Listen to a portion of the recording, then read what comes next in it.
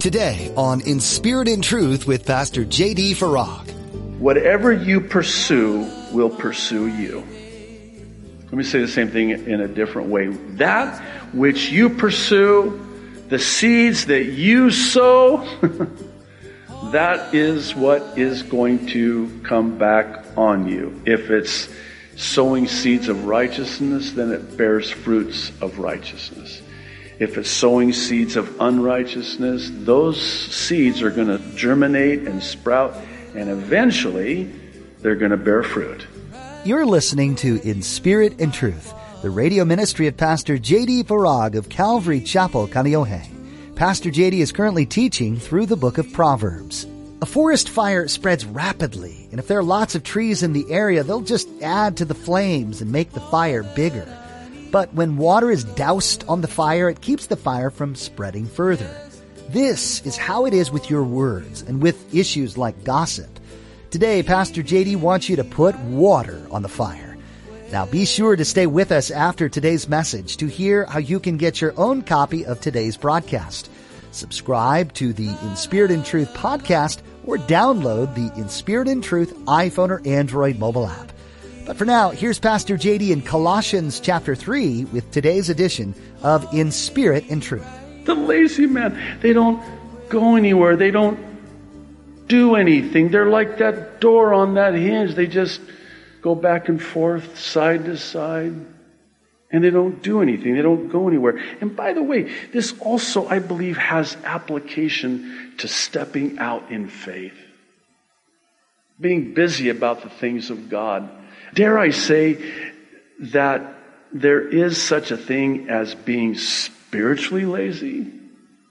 I mean, you can be physically lazy, but have you ever thought about being spiritually lazy? If you're anything like me, and I suspect that you are, you've come to really love the Apostle Paul. And you're getting to know him, too, a little bit about, how he was wired and his personality and his work ethic. Man, this guy was a hard worker. I mean, this was a guy who, like when he writes to these churches, he says, whatever you find with your hands to do, you do it with all your might as unto the Lord, not as unto men. Christians ought to be the hardest, most dependable workers in that business, in that company, and even more so in the ministry. I never thought of this, and I heard somebody say this, and it was one of those light bulb moments where you're going, yeah, that's right. When Jesus called the disciples, every single one of them was employed. They were working. They all had jobs.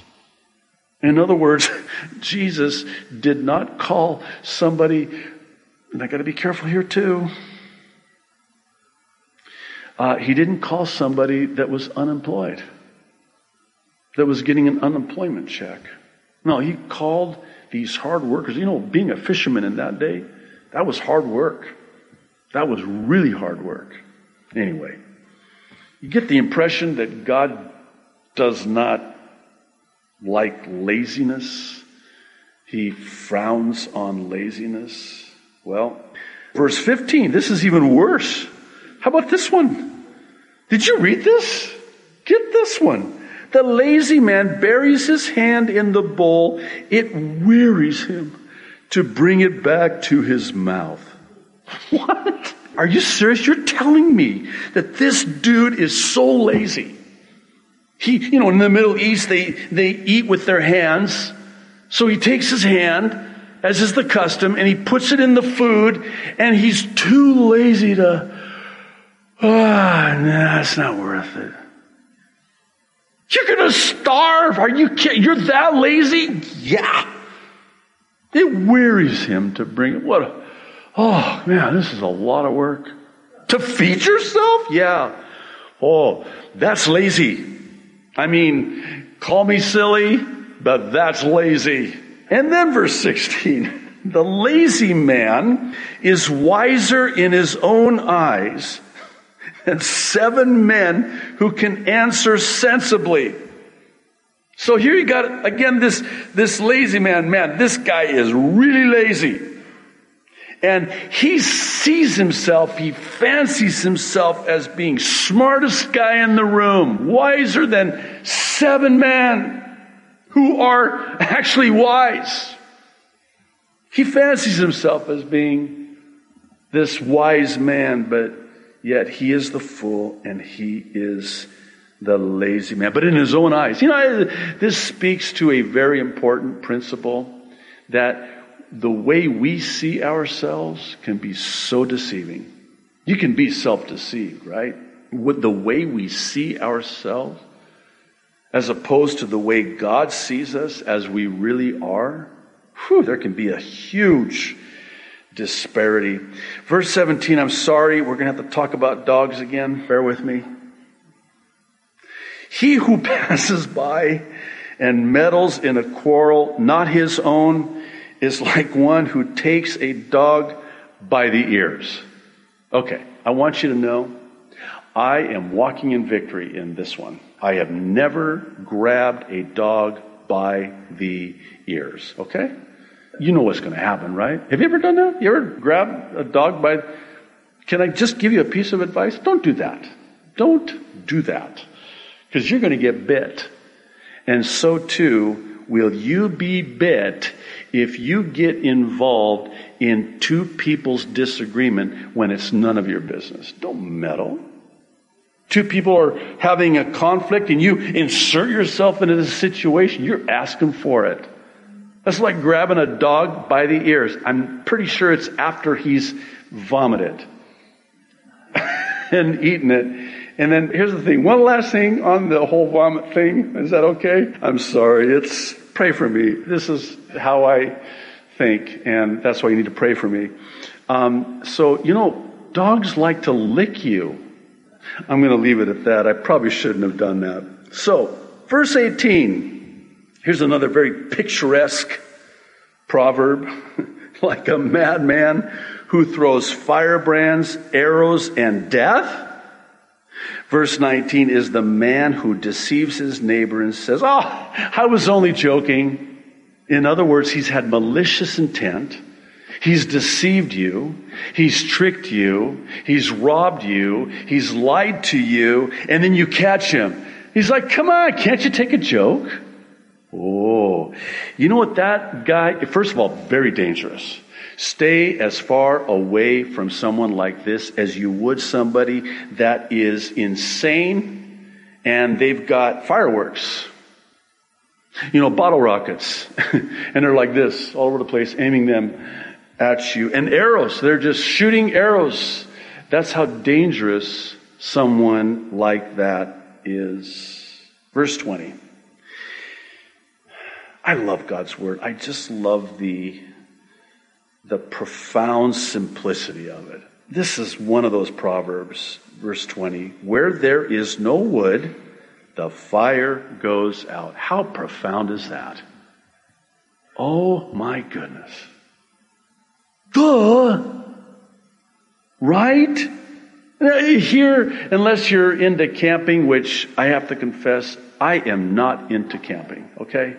When we lived on the mainland, my wife loved to camp. I hated to camp. I could never, to this day, I still cannot grasp why people would leave the comforts of home, hot water in a shower, a nice comfortable bed with no mosquitoes to sleep in. I mean, I can go on and on and on. To go out into the outdoors and rough it. I don't want to rough it. I'm sorry. I just don't want to rough it. So, true story. My church on the mainland, our youth ministry, we're going to have a camping retreat. And so, of course, I'm the pastor. Right? So they're like, you have to go, pastor. I'm like, okay, fine. So we reserved this. I mean, you're on a waiting list sometimes for a year to get to this campsite, Indian Creek campsite, one of the nicest campsites in the Pacific Northwest, northern Idaho. It was the Lord. There was a cancellation. We can take the youth group and we can get Indian Creek. We're doing it, and you're going. I said, okay. But you know what they did? These people, and there's a proverb in here about them. they went to my wife and said, hey, we're going to go camping. And my wife says, okay, my husband's going, and you go tell him that, and I'll make sure he goes. So that's sneaky. And then they said to me, can't you take a joke? I said, right here. This is, you deceived me. But anyway, so at the time, had a dear friend of mine that was in the RV business. Yeah, you know where I'm going with this. And so I call him up. I said, hey, Rick, hey, you got, really good friends with him. Came to Christ. We did Bible studies at his dealership. And just a great guy, great brother in the Lord. And so I called him up. I said, hey, Rick. I said, hey, you got one of those RVs. Can I use it? Because they have, at Indian Creek, they have these, these parking stalls for RVs. So, yeah, JD, dude, man, I got that brand new RV. I mean, it's got like 0 miles on it, and you can drive it, and I mean, heater, and I mean, it's got, all the amenities and hot water, and you just hook it up, and man, you're gonna just really enjoy this. Thank you so much, Rick. So my wife finds out. And I have never shared this in almost 20 years as a pastor. Well, of course, in the mainland, they all already knew it, so I didn't have to share it. So my wife finds out that I'm going to take an RV. And she's like, you're going to take an RV? I said, yeah. And our boys at the time were really small, like 4 and 2 years old, Elias and Levi. I said, yeah, I'm going to take the RV. She said, no, I'm not sleeping in the RV. I said, that's fine. He said, I'm going to sleep in the tent. I said, fine. Pitch your tent. I'm sleeping in the RV. And the boys are going to sleep with me. She said, fine. So there we are. And you have to understand, this isn't what you were talking about. This is northern Idaho. Even in the summer, it gets cold. So here I am. Oh, it was just, we just got done worship. We had a great worship, great teaching, and by the campfire with our youth group. And so it was time to, tuck in. Everybody's putting their tents up and getting in their tents, and hard ground, But yeah, we're going to sleep in the tent. I'm like, okay, nighty-nighty. Come on, boys. So I shut the door to the RV. And I got the master suite where I sleep. And I mean, it was so nice and comfortable. And I told my wife, I said, honey, if you get cold and you can humble yourself, I'll let you come in. She said, I'm not going to come in that RV over my dead body. 2 a.m. Who is it? Anyway, I don't like camping. Where were we? Oh, yeah. So you've got a campfire, okay? And this thing is going to go out. Why? Because there's no more wood.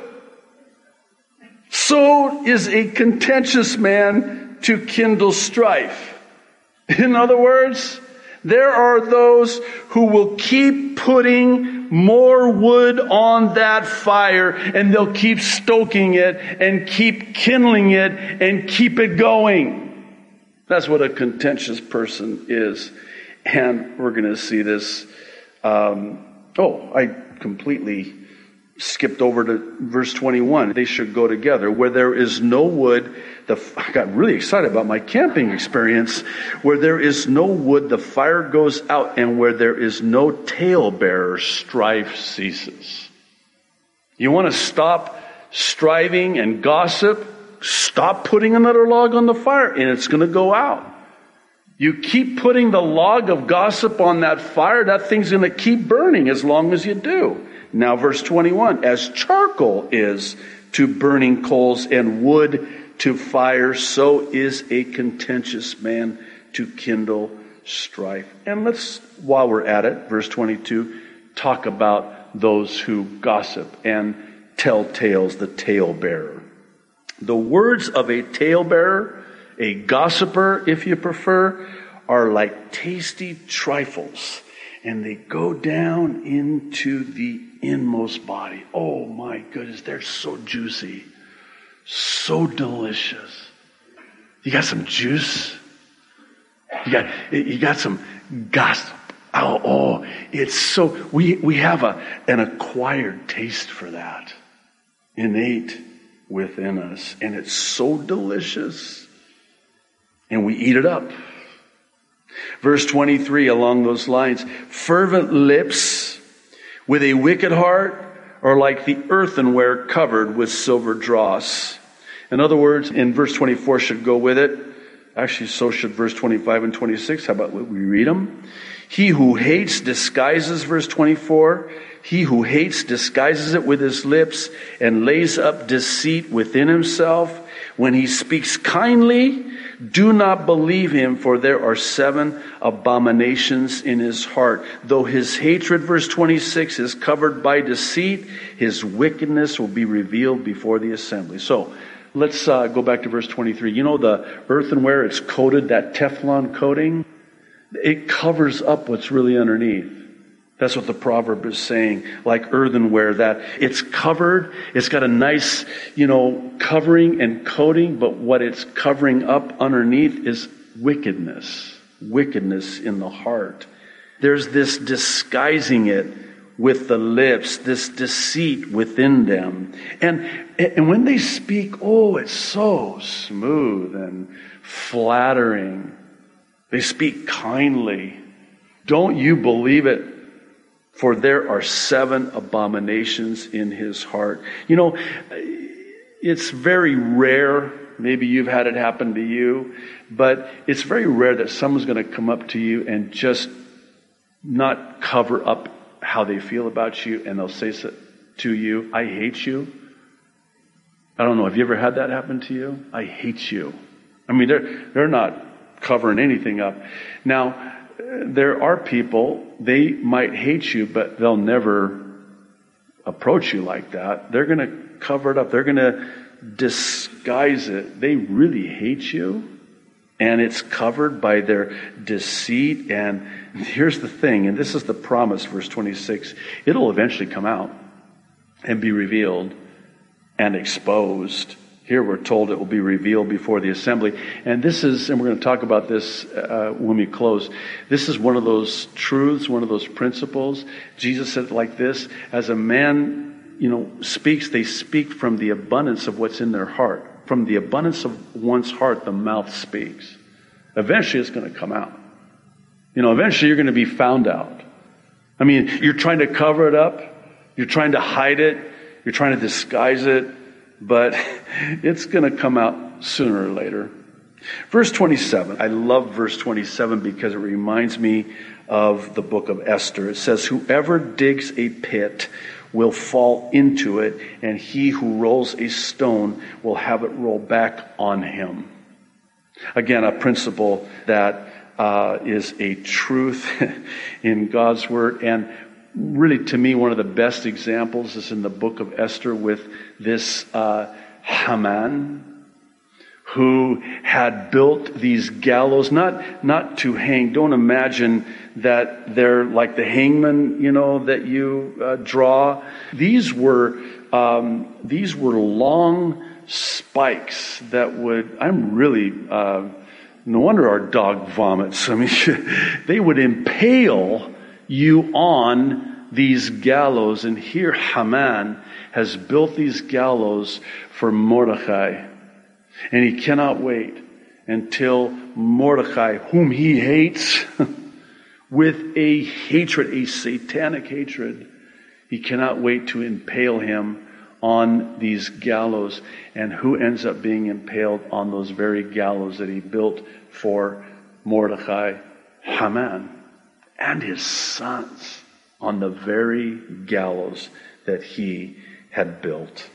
Verse 28, lastly, kind of the same type of dynamic. A lying tongue hates those who are crushed by it, and a flattering mouth works ruin. Be very careful with flattery. There's a difference between flattery and honoring somebody. In other words, you can say to somebody, I have such respect for you, but there's a difference between that and just empty flattery, because usually flattery has an ulterior motive. You're, sort of buttering them up, flattering them because you want something from them. And again, there's deceit at the root of it. A lying tongue hates those who are crushed by it, and a flattering mouth works ruin. It can cause so much in the way of damage and destruction. Okay, what a chapter, right? Well, I want to close with a final thought here concerning this chapter. It's what really stands out to me here in this chapter, and it has to do with this principle of sowing and reaping. The fool sows and then the fool reaps. The wise sow and the wise reap. I mean, that's the principle. And it's one of those principles that you don't break. It breaks you. You go up against it. You don't break it. It breaks you. It's that famous story about two lights in the ocean at sea. And one radios ahead to the other and says, hey, I'm, so-and-so, the captain of this ship. We're headed for a collision. You need to change course. And then the response comes from the other. No, you need to change course. Oh, me? No, you need to change course. I mean, this goes back and forth. And finally, the final response, no, you need to change course. You know why? Because I'm a lighthouse. How about that? Oh yeah, I guess we'll be changing course now. Because if we collide, I'm the one that's going to sink, not the lighthouse. And that's what these principles are like. You go up against them, and you're the one that's going to reap. Galatians chapter 6, verses 7 and 8. Paul, writing to the churches in Galatia, says, do not be deceived. God cannot be mocked. A man reaps what he sows. Whoever sows to please their flesh, from the flesh will reap destruction. And then conversely, he flips it around. Whoever sows to please the Spirit, from the Spirit will reap eternal life. Let me say one last thing. Whatever you pursue will pursue you. Let me say the same thing in a different way. That which you pursue, the seeds that you sow, that is what is going to come back on you. If it's sowing seeds of righteousness, then it bears fruits of righteousness. If it's sowing seeds of unrighteousness, those seeds are going to germinate and sprout, and eventually they're going to bear fruit. And if you sow righteous, you reap righteous. If you sow to the flesh, you reap the flesh. God is not mocked. You're going up against the rock of God's lighthouse, if you will. The words of wisdom the book of Proverbs provides weren't meant to only be applied to life in the author's time. They were also meant to benefit generations to come, including you. All ages and walks of life can benefit from this book in this modern world. Proverbs gives you practical advice for living a life that's pleasing to your Creator. It also shares insight for ways to interact with others to not only show love, but to model Jesus. Pastor JD will have more to share from Proverbs when you join us next time on In Spirit and Truth. In the meantime, you can listen to more teachings from Pastor JD at our website, inspiritandtruthradio.com. You can also subscribe to our podcast, connect with us on Facebook, Twitter, Instagram, and YouTube, and even download our mobile app. This is a great way to keep Pastor JD's teachings with you wherever you go, and even share them with others. You'll find a link to download at our website. Again, that's inspiritandtruthradio.com. We also invite you to check out Pastor JD's Weekend Update, the Mideast Prophecy Update. In these updates, Pastor JD takes a critical look at the news and events happening around the globe and compares them to prophecies of the Bible, sharing God's views on what's taking place. You'll find these updates on our mobile app or on our website. One more time, that's inspiritandtruthradio.com. That's all we have time for today. We pray you've been encouraged by this teaching in Proverbs and that you'll continue to study them on your own. Tune in next time for more right here on In Spirit and Truth.